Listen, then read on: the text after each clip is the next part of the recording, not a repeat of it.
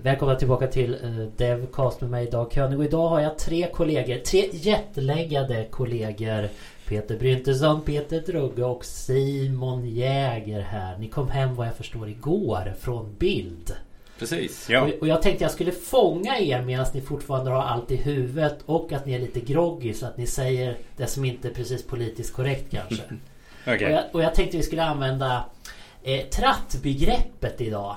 Funnelbegreppet för hur vi ska prata om bild. Okay. Och med det menar jag att jag skulle vilja först få lite overview. Där känslan över bild, känslan över lokalen. Allt det här som allt mellan raderna nästan. Och sen skulle jag vilja gå neråt mot våra lanseringar. De olika sakerna, vad som var coolt, vad som kanske inte var lika coolt. Och sen också mer konkret kanske sessioner och lite allt möjligt sånt.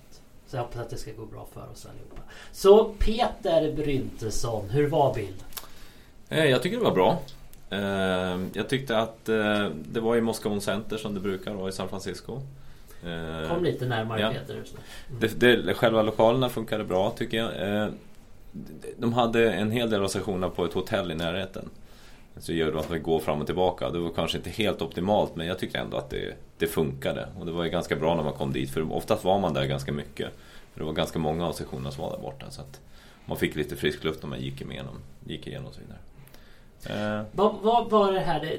Det pratades ju om att bild skulle inte ge bort några datorer i år, utan att det skulle bli så annorlunda själva eventet. Det var lite annorlunda. Ja, man hade ett annat upplägg som var kanske inte en intention som fanns att fokusera lite mer på interaktivt content. Så att om man jämför med hur bilder varit förut så var det mindre breakout sessions, och så hade man ett koncept utav code labs då som man kunde gå till. Det fanns kanske nästan lika mycket code labs som det fanns då breakout sessions. Som code labs var ju då att du kom och satte dig vid en maskin och gjorde någonting som var relaterat till det man gick det om vare sig om det var sitta på en ASP.NET labb, en Office labb eller Windows labb, så det vill säga att man satt och gjorde lite mer hands-on helt enkelt. Jag vet inte, jag gjorde aldrig det själv så jag kan inte säga hur de var, men det var det som var kanske lite utav det som skulle vara lite annorlunda då. Det fanns också ett upplägg utav en hub med olika theaters där man kunde gå ut med mera casual små sessioner som folk också kunde dra, som låg lite mitt emellan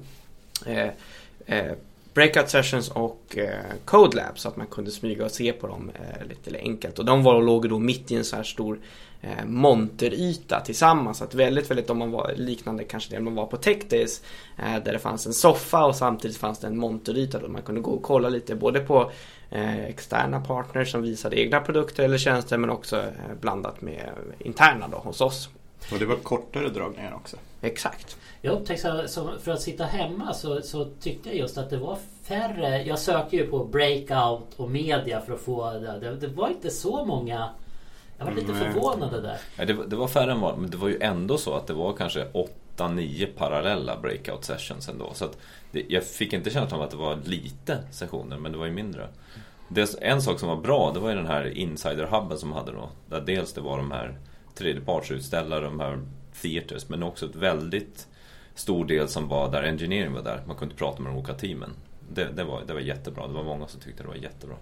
Och Peter Drugge, hur var kvällsaktiviteterna? De var bra.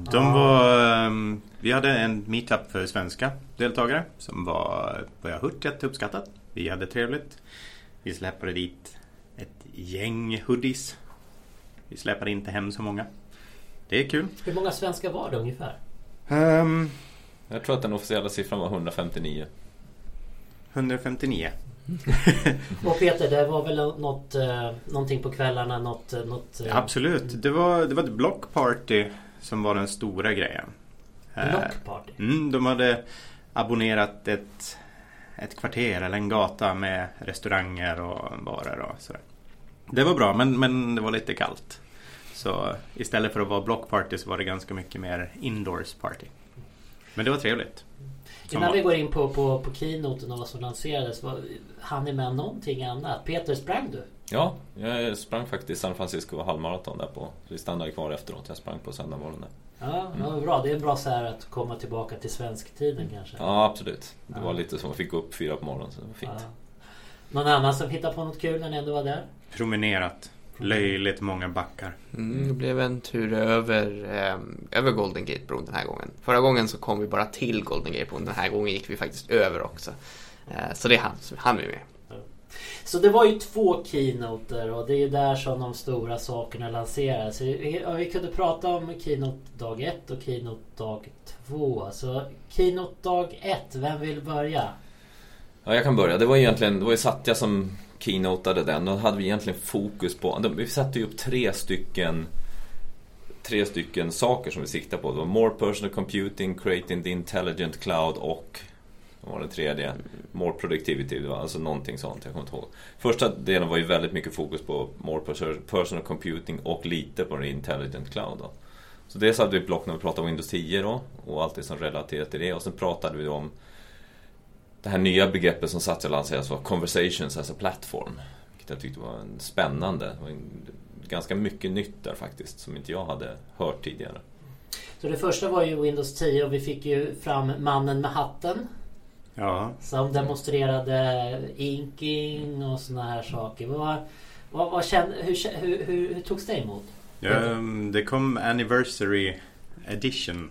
Så det blir väl bra. Det kommer ju ramverk och det kommer kontroller för att tillföra inking rakt in i dina appar på ett bra sätt. Den här linjalen var ju smidig i alla fall. Det kommer bättre stöd för animeringar och visuella effekter som går GPU-baserat. Hur var det här? Jag uppfattar inte riktigt. När kan vi börja testa de funktionerna? Fanns det någon publik insider preview nu eller kommer det? De lovade. De lovade en insider preview inom närmsta veckorna som skulle ha support för det här. Däremot inte full feature än. Men vi kommer att kunna byta det. Jag såg just att det kom en insider preview i natt. Jag har inte hunnit titta om det är den versionen som det är påslaget då, men det kommer snart. Absolut. Så sen kom konversationerna va? Efter Windows 10. Ja, först så pratade vi ju Xbox också. Det var ju intressant för att där pratade vi då att det som vi väntar på att vi ska kunna ha UVP-appar då på Xbox. Och där tyckte jag var jättekult att de nu släppte så att varje Xbox kan bli ett developer device så att du kan testa på din egen Xbox då. Ja, hemma så startade jag och då såg jag direkt att den här appen hade kommit. Ja. Och så installerade jag den. Men så var jag lite orolig faktiskt att Xboxen skulle ju liksom komma i ett helt annat läge. Och så står det, vill du bli avinstallerad så kommer den här och factory resetas och allting. Så jag vågade faktiskt inte tycka okej. Men du switchar mellan lägena. Så du kan switcha tillbaka den, då startar den om sig själv och så är du tillbaka i ditt och så skulle vanliga man ha läge. Trådat internet. Och jag har bara wireless stod det. Men det kanske är så här för hängseln och livremsgrejer liksom. Och så måste man ha skjorta på sig och sånt stod det.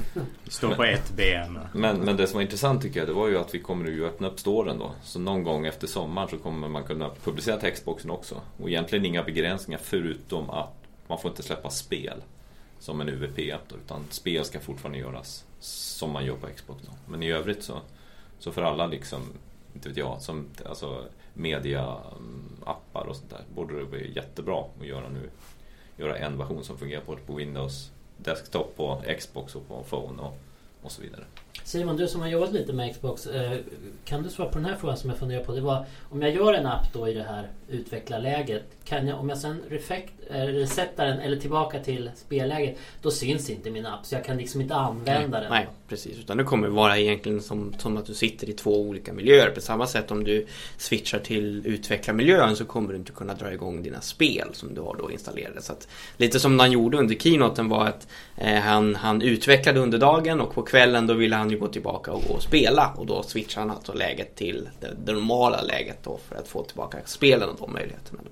Men känslan att utveckla mot en Xbox, det är ungefär som att utveckla mot en telefon. Man sitter på sin dator och sen publicerar man mot Xboxen och sen kan man debugga och sådär. Precis.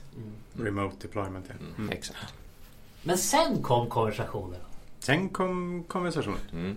Absolut. Någonstans där. Absolut. Och då kom bottarna. Ja. Det är ju väldigt mycket nytt där. Alltså det så vi ska ju skapa det här bot-framework. Vi pratar egentligen om att man inte ska behöva så mycket olika appar, utan man ska ju liksom ha tjänster istället då. Vi kallar dem bottar då. Och sen så fanns det massa sätt som man kunde kommunicera med de här bottarna då. Och ett av sättet var ju att man integrerade dem i Skype. Men han pratar mycket om conversation canvases, det vill säga många sociala plattformar, alltså Slack och allting som skulle också ha stöd för de här då. Och sen ska ju naturligtvis Cortana är en viktig del av det. Så Cortana skulle ju liksom kunna prata med bottarna. Men man skulle också kunna extenda Cortana med sina egna, så att säga, tjänster då, så att du kan liksom hooka in i Cortana. Så när Cortana ser att det är ett möte så kunde de visa dem att de som kunde leverera mat kunde hooka in sig, så att man kunde välja att boka mat genom där. Så att det fanns väldigt mycket nytt där att titta på. Som såg väldigt intressant ut. De sa hela tiden att det är tidigt på resan och sådär, men de har ju börjat i alla fall liksom. Så att det såg väldigt spännande ut. För mig var det lite nytt. Alltså Cortana vet man ju om, så att säga. Men här känns det också, jag tycker det känns mer spännande för att det känns lättare att även kunna använda svenska. Och jag menar också genom textigenkänning och de här sakerna. Han ni titta på det? Funkar det här för Sverige och på viss punkt? Ja, inte just nu. Det finns ju i roadmappen, har de sagt. De har inte sagt när. Jag tror att det är så här att textigenkänning kommer ju vara lättare än röstigenkänning. Så att det kommer nog komma ganska snart. Om man tittar på Skype Translator så kan de ju översätta till text till ett antal språk, men det är bara en del av de språken som man kan få en realtids röstöversättning, så att säga. Men text går ju att översätta mellan svenska och engelska. Ja, så att en sån textbot skulle man ju kunna göra. Men inte med svensk röst. Yes. Precis. Och då kommer man ju bra långt, tycker jag ändå. Ja, absolut. Så det ska bli otroligt spännande att se vad det kan bli den där, och om folk kommer ta till sig och lära sig använda sådana där. Man pratar mycket om hur röst kommer att vara en del utav UIT när vi går framåt i tiden. Och det här kommer jag ihåg Bill Gates sa för 10 år sedan. Eller 20 år sedan kanske till och med. Det var det dag 1 eller dag 2? Det var någon från Microsoft Research som sa att det här med språkigenkänning var ett av de första projekten som Microsoft Research egentligen startade. Ja, jag kommer inte ihåg, jag tror kanske du känner igen att jag tror att det var dag 2, men det stämmer, de har hållit på med det väldigt länge och kommit väldigt långt med det. Absolut. Vad var känslan med keynoten? Var det wow? Min känsla för keynoten var att det var ingen sån här liksom som förra året när vi lanserade de här broarna liksom, det var bara så wow liksom så här. Det var väldigt många nyheter, men lite mindre. Ja, lite mindre liksom. Det var en sån här iterativ. Det var inte en sån här blockbuster-bild, tycker jag. Liksom. Och det är lite kanske där vi är också, om man jämför med hur Bill har varit förut. Där vi har haft väldigt stora saker att släppa. Men nu när vi har flyttat så pass mycket mot open source och att vara lite mer iterativa. Nej, men lite så. Väldigt mycket ligger redan där ute. Och man får liksom små updates hela tiden. Så att det blir lite mindre, men kanske lite flera announcements som kommer då hela tiden. Så att det blir ett annat upplägg i och med att vi har rört oss mycket mot open source-världen. Dag 2 då. Det var med Scott Guthrie. Då förväntar vi lite mer teknik än när Satya kommer. Jo, men det var det. Det var ju betydligt mycket mer Azure-fokus, och det var utvecklarfokus mot webb, och alltså med Bash-visningen också som var native i Windows. Det tyckte jag var coolt. Ja, det var väl en av överraskningarna, tror jag, som inte någon visste om egentligen. Azure Functions kom ju också, som inte har sett. Den är sweet. Köra serverless code och bara betala per sekund. Men den största applåderna, det var något helt annat. Yep. Xamarin. Nej, det har ju alla hoppats på, men alltså när vi berättade att det blir gratis och att vi dessutom kommer open source här stora delar av Xamarin. Det var ju absolut den största applåden under bild. Och det var kul. Det var jätteroligt, tycker jag. Jätteroligt. Jag har haft internt, ända sedan jag började från Microsoft så har jag ju frågat våra Visual Studio-folk, när ska ni köpa Xamarin? Jag vet inte hur många 100 gånger jag har frågat, så att nu var det äntligen sant. Och det var precis som vi hoppades. Så att, nej, men det tyckte jag, det var jättestort. Och det märkte man också att det var stort liksom. Så att kul.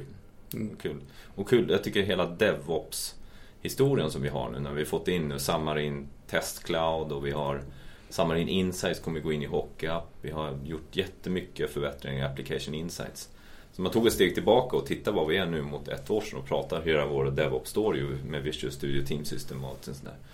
Då ser det fantastiskt bra ut tycker jag. Otroligt mycket vi har att erbjuda där. Jag har varit väldigt överraskad över det här Test Cloud Xamarin. Ja, jag har faktiskt aldrig sett det förut. Jag vet inte, ni kanske känner till det. Ja, jag känner till det lite, men det är fantastiskt bra alltså. Ja, det låter bra. Så alltså är det så att de rent fysiskt någonstans har liksom 2 miljoner iPhones som de har på något sätt skapat så att de kan automatisera allting? Ja, absolut. Det är precis så de har gjort. Ja. Det var kul att se hur det här stället ser ut. Ja, faktiskt. Ja. Simon, var det någonting om Office? Ja, dag 2 var ju kanske min dag där jag fokuserade på Office. Det var här där vi hade Shilu som gick upp först och främst och inledde och började prata om Office och gick igenom stora siffror då, som visade på hur Office har växt i både användare och konsumtion. Men sen också lite mera demos som vi fick. Där saker var nya men kanske inte nämndes riktigt. Det var en del saker som fanns i demosarna men man inte riktigt pekade på då, som faktiskt var nya saker. Det har hänt en del på både Office och då Office 365 men som både inte sades under keynoten men det har kommit en del under bild. Och då var ju då vad heter hon? Jirenas som var uppe och demade både lite add-ins men också lite API:er. Så bland annat så visar man Starbucks som då har byggt in en add-in då till Outlook där man kan i samma veva som man skickat mail också skicka ett giftcard. Ja, visst. Det blev lite så här Starbucks as a service. Precis. Jag tyckte det var lite kul att se. Det som var där, en utav grejerna som var lite utav ett hidden announcement i den var ju att de lyckades poppa upp en dialog då. Och det här är någonting om man eventuellt har byggt add-ins förut som man har sett har varit ganska knepigt att få till. Och det har de då byggt med en ny typ av ett nytt API-sätt som har kommit till ett Office då som kallas för Dialog APIs helt enkelt. Och sen var det lite announcements kring grafen där man pratar om att vi lägger till webhooks till grafen.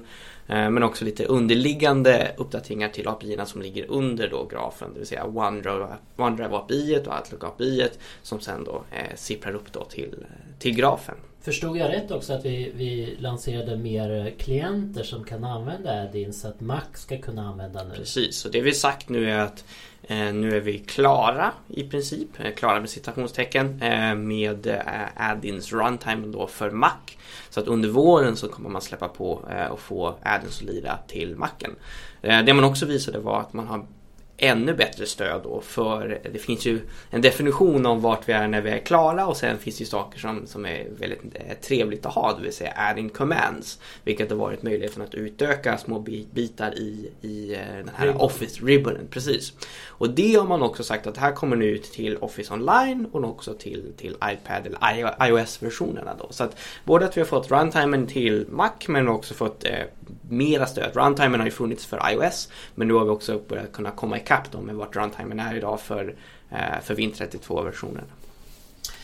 Simon nämner ju någonting att allt går ju inte att få lanserat på keynoten. Om vi nu börjar prata lite om andra saker som hände på Tech Days. På Bild Tech Days kommer det i höst. Anmäl er redan nu. Var det där en så här shameless plug och allting? Snyggt. Ja. Någonting som har fått stor genomslag och Peter som du får berätta lite om det är ju Centennial. Ja, absolut. Vi lanserade ju den bron förra året, Centennial, som egentligen handlar om att vi ska kunna få våra gamla Win32-appar upp i Windows Store. Och vi visade någonting och sen blev det helt tyst. Men nu verkar det som att de är klara. Så att nu har vi någonting och det kommer släppas på så man kan börja testa de närmaste veckorna tror jag. Men i princip vad den gör är att den tar en gammal installation av en befintlig Win32-applikation, kör igenom en converter, vilket egentligen Egentligen kör en installationen och analyserar vad som händer. Så egentligen vad den gör är att den virtualiserar registerskrivningar och filskrivningar.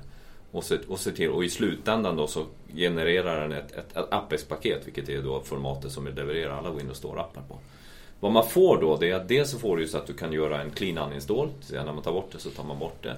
Och man får så att när den körs så kommer den köras så att säga så att den inte stör resten av systemet. Men den har ju full kontroll fortfarande, så att om jag skulle vilja störa systemet kan jag göra det. Ja, precis. Det kan du göra. Du kan ju gå in och störa systemet. Det är ju så att de här apparna kommer köras med full trust. Till skillnad från vanliga UVP-appar då, som körs med väldigt begränsade rättigheter i systemet. Men när du skriver saker i saker som till exempel om du försöker skriva i System 32. Det skrivs inte i System 32 utan den skrivs i en virtualiserad katalog hos dig då. Så att du tror att du skriver i UN32 och samma sak med registret. Och det är varken egentligen en virtuell maskin och det är inte någon containerteknologi och det är ingen app-v-teknologi utan det är så mycket som det inte är. Så, men det är ändå någon form av, som du säger, att man virtualiserar varje. Ja, den är ju inspirerad av app-v, absolut. Alltså John Sheehan då, han som har varit han som har skapat det här. Det är ju han som gjorde app-v förut, så att den återanvänder ju lite samma tankar, men det är ju inte samma teknologi så att säga. Så det känns ju lite så här först nu ramlar mikrofonen här. Första tanken här är ju lite, varför ska jag överhuvudtaget göra UVP då? Det här är ju bara bättre. Nej, det tycker jag inte, absolut inte. Alltså, för man kan ju använda UVP-API-erna. Ja, absolut, det kan du göra. Och det kan du ju göra idag också, även om du inte kör Centennial. Så gör du en VPF-applikation så kan du använda större delen av UVP-API i alla fall. Problemet är ju att du är begränsad till desktop, du kommer inte ut på andra devices. Du får ju en app som inte är, alltså det går inte att kontrollera den på samma sätt som en UVP-app när det handlar om att den går i sleep-läge när man inte använder den, så att det sparar batteri och sånt där. Så att det finns rätt mycket att vinna på ändå att göra en UVP-app. Vad du skapar här är att den här appen då körs under, så att säga, som i den här app-containern, även om man har full trust. Det gör ju att du helt plötsligt kan prata med UVP-appar, vilket du inte kan från en Win32-app. Så att du kan ju skapa ett läge där du kan börja med den här och sen kan börja migrera koden och egentligen flytta över user-interfacet till den här nya, den riktiga UVP-app, men ha det här kvar som en backend och sen flytta kod fram och tillbaka. Så att det är som ett ställe där vi börjar på det komma över. Men det är ju framförallt, tror jag, liksom för att du snabbt, om du kommer in i Windows-storen och få den och hela den här, jag tror att det, som jag skulle säga, på företag så är det här ett jättebra sätt att installera alla apparna. Vi har ju Windows Store for Business. Skulle de kunna lägga upp alla sina appar där med den här teknologin, vilket får att när man avinstallerar så bara försvinner de liksom. Så jag tycker det är som en jättebra alternativ för Enterprise. Peter Dröge, kom tillbaka nu. Du springer bort hela tiden. Ja. Webben. ASP.NET Core. Det var närvaro utav ASP.NET Core. Det var några av de här Code Labs. Fokuserade enbart på det. Just det, Code Labs, bara en segway dit. Jätteunderdimensionerat. Så det är någonting som vi måste ta med oss tillbaka. Är det något med Code Labs som jag härifrån kan göra? Kommer det liksom på något sätt lanseras, släppas? Eller kan man... Det hoppas vi väl. Så det blir som hands-on labbar någonting? Det var ju en sorts interaktiv ledd hands-on labb som jag har förstått. Men alltså med det sagt, det var köer och det var folk som aldrig fick tag i biljetter. Så det var jättesynd. De hade biljetter att ge ut till det. Men vad hände? Naturligtvis var det ju... Ja, men det var introduktioner, det var deep dives. Nej, jag tänkte på webben. ASP.NET Core var en stor grej. Ja, men det ASP.NET Core, vi är ju fortfarande på RC1 där. Så, eller RC1 för ASP.NET 5, men vi jobbar mot ASP.NET Core. När det blir en RC2 eller RTM har vi inte gått ut med. Så det finns inget mer att säga. Just vad gäller webben så allting där är ju open source och planeras öppet.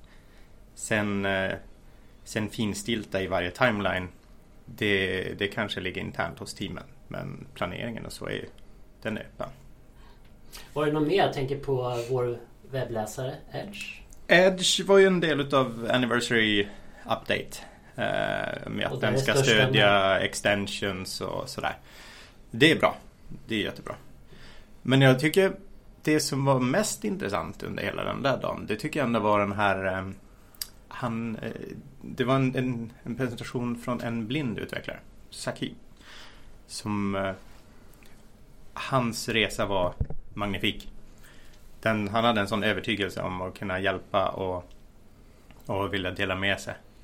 Så hela rebrandingen utav Project Oxford till det här Cognitive Services, det är jättebra. Men då har de använt det Cognitive Services för att bygga en app som heter Seeing AI. Som gör att han har som glasögon på sig, så kan han ta en bild och så analyseras den och så berättar de om det. Som det exemplet med I think it's a guy riding a skateboard In the air. In the air. Ja, alltså det tycker jag var vackert. Jag kommer att tänka naturligtvis på Google Glasses och sånt igen. Men det här var ju inte Google Glasses. Det här var inte någon Microsoft-produkt. Men det är en kommersiella glasögon. Ja. Man har en stor kamera i mitten här, över näsan. Ja, just det. Precis. Nej, men jag tror att det är väl några speciella sådana hjälpmedel som det finns då. Men alltså, de fick ihop det. För det man ska tänka på bakom ytan här, som vi kanske inte pratar så mycket om, det är så mycket machine learning som de liksom ligger under. De har mycket av nya feature i application insights i machine learning. Jag menar, hela cognitive services i machine learning. Så det här machine learning finns under ytan och bakom Cortana och allting sånt där. Så det är otroligt mycket sånt som gör att saker och ting blir bättre. När vi börjar kunna analysera och lära oss av saker. Några andra glasögon. HoloLens. Ja, det. Alltså vi har inte pratat ens om HoloLens än. Ja, men det var så coolt. Ja. Där hade vi... Har ni fått testat äntligen? Ja. Nej. Stackare. Vet ni att vi hade första aprilskämt här på kontoret om HoloLens? Så det. Kom ner och känn på en HoloLens, stod det. Och alla var så här, så var det då klippt ut någon grej. Då var det cardboxen. Vad snällt. Ja, men vi hade något som inte var urklipp. Det var faktiskt de riktiga. Så vi fick testa dem. Det var stort område för HoloLens inne i det här, The Hub. Så de hade dels var en Mission to Mars som vi gör tillsammans med JPL och NASA och Kennedy Space Center. Där de har tagit fram en helt interaktiv upplevelse för att gå på Mars. Och se hur det ser ut på Mars. Måste man hålla andan så att man verkligen vet att det är inte någon luft där? Ja, jag tror hela... Nej. Men det var rätt häftigt. Alltså, det var Buzz Aldrin som skulle vara narrative på den. Så det är coolt. Men det som jag gjorde, det var något som heter one-on-one. Så då går i stort sett, du får tid i ett vardagsrum tillsammans med en medhjälpare som förklarar hur allting fungerar och sådär. Men vad vet vi nu då liksom, om fortfarande är det ju som sagt väldigt scary source HoloLens. Nu börjar de ju komma ut. Ja, vi jag såg ju till och med Dev.Kitten och de börjar gråta där framme på scenen. Ja, Alex Kipman, så gulligt. Ja, du träffade ju honom förresten. Ja. Sprang på honom där. Okej.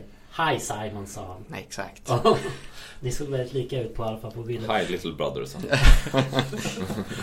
Nej, men det är ju jättestort att vi har skeppat den.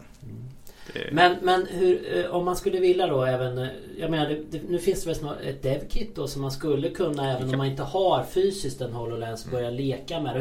Hur liksom jobbar man med en HoloLens? Bara så här kort.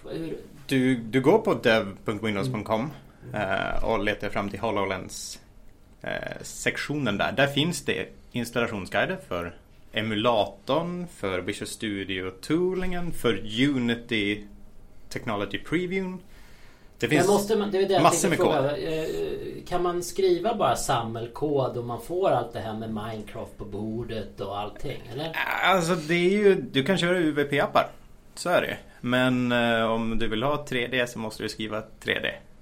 Och då är det Unity som... Unity 3D är den enklaste vägen. Men det är inte ett måste. Man skulle kunna ha Real Engine eller någonting. Eller? Det vet jag inte. Absolut. Jag menar, Minecraft har ju sin egen motor till exempel. Ja. Så att absolut att du kan skriva det. Sånt. Det handlar mer om att man måste, det finns väl säkert en specifik API då för att placera saker i världsrymden och sånt där. Men som du säger, i grund och botten är det UVP. Alltså det är ju en plattform till för UVP-appar. Så om jag skulle göra en UVP så jag förstår i HoloLens, då skulle det bli som ett canvas, 2D-canvas som jag skulle kunna titta på videos, jag kunde klicka och kunna prata med och allt sånt där. Men vill jag ha någonting i världen som står på ett bord, då behöver jag köra Unity eller något sånt. Ja, då behöver du ha så här spatial mappning utav området som du är i. Precis. Så då behöver du få 3D-grid på det. Det är ju lite intressant för att under den här veckan som ni har varit borta så har ju Oculus Rift släppts också. Så att ni har inte kanske haft möjlighet att titta på så mycket videos, men det är ju den stora grejen just nu då. Det är den andra stora grejen. Ja, den andra stora grejen. Men det är lite intressant att det här är så far out så man vet inte vad man ska göra riktigt med det alltid. Alltså. Okej, jag upplevde också att det var andra saker. Jag har hört i förbifarten, som du sa Simon, att det var andra saker som kanske inte sades på keynoten, utan sades i sessioner och sånt där. Så att vi kanske går ner på lite på sessioner och alltså vi har ju inte hur mycket tid som helst och varje session är ungefär 1 timme lång. Så jag tänkte vi kanske kunde gå igenom några av de här viktiga sessionerna jag sett och sen också kanske inte de här som är viktigast och som kanske var roligast eller annorlundast eller någonting sånt där. Simon, ska du börja? Ja, alltså som jag sa också kring Office, bara för att göra en liten snabb recap, så var det ju väldigt mycket som gjordes kring Office-utveckling men inte sades under keynoten. Så att vi har ju tillsammans med, kan man säga, med materialet som vi har tillgodosett med på bild, så har det också varit väldigt mycket så kallade pre-recorded sessions. Så om du var inne på Channel 9 så kan man faktiskt filtrera på väldigt mycket som är förinspelat. Alltså. Precis, och det är väldigt mycket av det här som man har gjort med videos då kring bild. Och där för Office-sidan ligger väldigt mycket olika kan man säga små announcements som ändå är ganska stora. Till exempel då vi har ett nytt koncept utav Outlook extensibilitet som då kallas för moduler. En modul kan då vara likadant som mailen, som kontakterna, kalender. Det är olika moduler och det är att man ska kunna skriva helt egna moduler in till Outlook då, som gör någonting helt eget. Det kommer ett ny deployment-modell för add-ins, vilket var någonting som folk har efterfrågat. Det sa man faktiskt under keynoten. Men det finns så för varje de här sakerna också en liten pre-recorded video kring som förklarar det. Det som också var stort är att det kommer add-ins till OneNote. Så att nu har vi haft Word, PowerPoint, Excel och Project. Men nu har vi då OneNote med i den familjen. Och det är ju också någonting som man eftersträvar att komma ut till online, komma ut till Macen och så här saker. Vilket man strävar efter. Och lite snabbt på API-sidan så har man... Nu har det upp till idag varit väldigt mycket att leverera den informationen eller den datan som har funnits i Office. Men det man har gjort nu är att också leverera lite intelligens i det hela.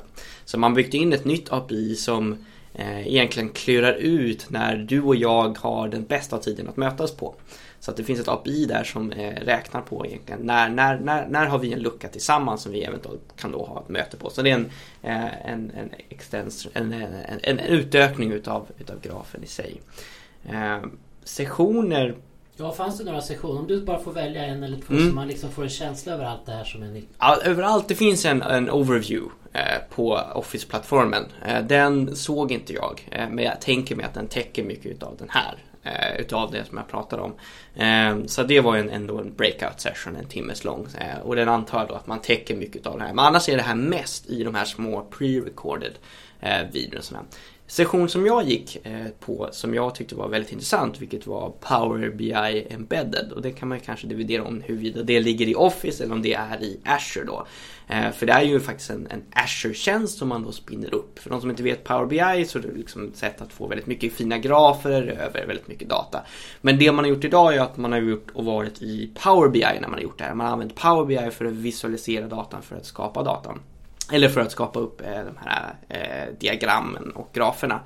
Det man har gjort nu är med en Azure-tjänst har gett möjligheten att kunna ta den möjligheten att visualisera datan till sina egna applikationer. Så att man spinner upp en liten Azure-tjänst som man helt enkelt anropar. Det blir som ett API då. Man får lite API-nycklar och där sen då kan få in och visa då grafer egentligen i en iframe då. I en app eller på sin egen webbsida. Så det är en egen sektion som, ska vi se om jag har namnet på den. Som sagt, jag har bett er alla att ha några sektioner som kommer komma i show notes på den här. Som är Adding Power BI Data Experiences to your applications. Så där kan man då få en introduktion till att spinna upp den tjänsten men också sen få in dem där i sin webb eller sina applikationer. Den är lite rolig och kanske lite oväntat, men klart någonting som folk som vi har velat ha. Peter Drugge, vad fastnade hos dig? Jag var på en intressant session om Visual Studio och framtiden där vi lanserar preview på nästa version som går under projektnamnet nummer 15. Och det är inte 2015? Nej, bara 15. Så den finns tillgänglig på aka.ms/vsnext redan idag. Sen Mark Rusinovic, alltid intressant att lyssna på. Han kan ju snacka. Han Han är smart. Den var bra. Men sen Service Fabric, att den finns som general availability. Det är stort. Men om man skulle rekommendera en så skulle det nog vara Mark Rusinovic. Bara för att... Varför är han? Ja, men lite så. Alltså det är alltid kul att lyssna på det. Var det någon talare som ni tyckte stack ut som vi inte kanske förväntade oss? En öppen fråga. Det var en svår fråga. Jag är imponerad av Satya. Alltid imponerad. Alltså han tittar inte ens på den här teleprompten. Nej, han bara pratar direkt ur minnet. Han är otroligt bra på det alltså. Så man ser ganska snabbt om de jag tycker han var fantastiskt duktig. Och Peter, vad var det annars för några sektioner som fastnade? Ja, alltså jag har ju pratat om Application Insight. Det tyckte jag var jättekul att titta på att vi har gjort så mycket där. Men den sektionen som fastnar i mitt huvud, det är ju Windows 10 Universal App Model. Det vill säga What's New in the App Model. Där var det förvånansvärt mycket nytt, måste jag säga. Det är Andrew Klinick som alltid har den då. Han är ju chef för det teamet då. Och de har gjort jättemycket nya features. De har gjort dels har de gjort massa förbättringar i Action Center och med live tiles och så vidare, så man kan ha mycket rikare information där. Sen har de gjort en ny feature som heter Action Center in the Cloud, vilket gör att om du har massa devices och så får du en notifiering på ett ställe, så kan du dismissas den på alla, så att de synkar de här Action Center, vilket har varit ganska irriterande förut tycker jag. Sen hade de en sak som heter Project Roam, vilket var att de hade connected devices. Så i Windows 10 idag så kan du göra app-till-app-kommunikation. Så från din app så kan du prata med en annan app. Vi har pratat med app-services och sånt där. Dels att man kan göra launch URI för results, men även egentligen REST-API egentligen med appar så att säga. Då har vi nu extendat att vi kan göra det mellan devices. Så ett exempel skulle vara att du kör Netflix på din telefon. Och sen så säger du, nej men nu vill jag köra det här på den här devicen. Och så kan du starta det på den devicen, på din dator. Och så kan du kontrollera vad som händer på den datorn. Så det blir som en remote controller. Exakt, men så att säga appen då. Och det där har vi fungerande mellan Windows devices och till Android devices också faktiskt. Så vi har gjort det på smart sätt. Vi har tagit egentligen det API som vi hade app-to-app och bara extendat det så att det går cross-device. Det såg otroligt intressant ut. Sen så har vi gjort mycket på background execution. Tidigare var vi tvungna att alltid skriva en separat background task, men nu kan man göra det i en och samma process när man löste det på smart sätt. Så det var den sessionen, dels Andrew Clinic bra, men det var väldigt mycket nyheter som egentligen var grunden för. Sen var det 8 sessioner till om alla de här featurerna på, så det var en stor del av bild var runt den här hela den. Så det var kul, det här teamet har egentligen fått göra nya features. De har ju hållit på med plumbing och rörmokeri nu i massor av releaser, så nu fick de göra massa nya features. Så det tyckte jag ska ni titta på. Jag har inte hunnit titta på så många än, men jag tycker som sagt Azure Functions är spännande. Egentligen verkar det vara WebJobs 2.0 eller 3.0 om man kan säga lite sånt. Så att det verkar spännande. Sen är det ju alltid kul att titta på Scott Hanselman och Scott Hunter. Så det skulle jag ju rekommendera. Jag såg en breakout vad gäller den där de presenterade functions bakom API management. Det var inte en breakout, en sån där liten teatersession. Den var bra. Avslutningsvis, Xamarin som sagt var en av de stora grejerna. Och vi har ju faktiskt en Xamarin-dag redan nästa vecka, eller hur Peter? Precis, på onsdag nästa vecka har vi en Xamarin-dag här. Vilket datum är det nu? Är det 13, tror jag. Så 13 april har vi en hel dag om Xamarin här. Och där ska vi prata, där det kommer att vara ett antal sessioner runt Xamarin då. Men det drivs av, det finns en Xamarin user-grupp här i Sverige då som gör den. Så kom gärna och lyssna. Vi hoppas att det finns en länk i våra show notes också för det. Det kommer vi fixa, absolut. Alltså, så om ni vill träffa Peter bland annat så jag kommer keynota, hörde jag. Satya, slängde i väggen. Exakt. Jag tror inte jag kommer ha någon teleprompter heller. Tack så hemskt mycket Simon och Peter upphöjt till 2 att ni hade möjlighet att orka hit när ni är lite hjärtläggade. Speciellt Peter Drugge som har nästan somnat under podcasten här. Tack så mycket, och titta gärna i show notes, alltså i kommentarerna till den här podcasten, så får ni lite länkar på några spännande sektioner från bild. Tack så mycket. Tack. Tack.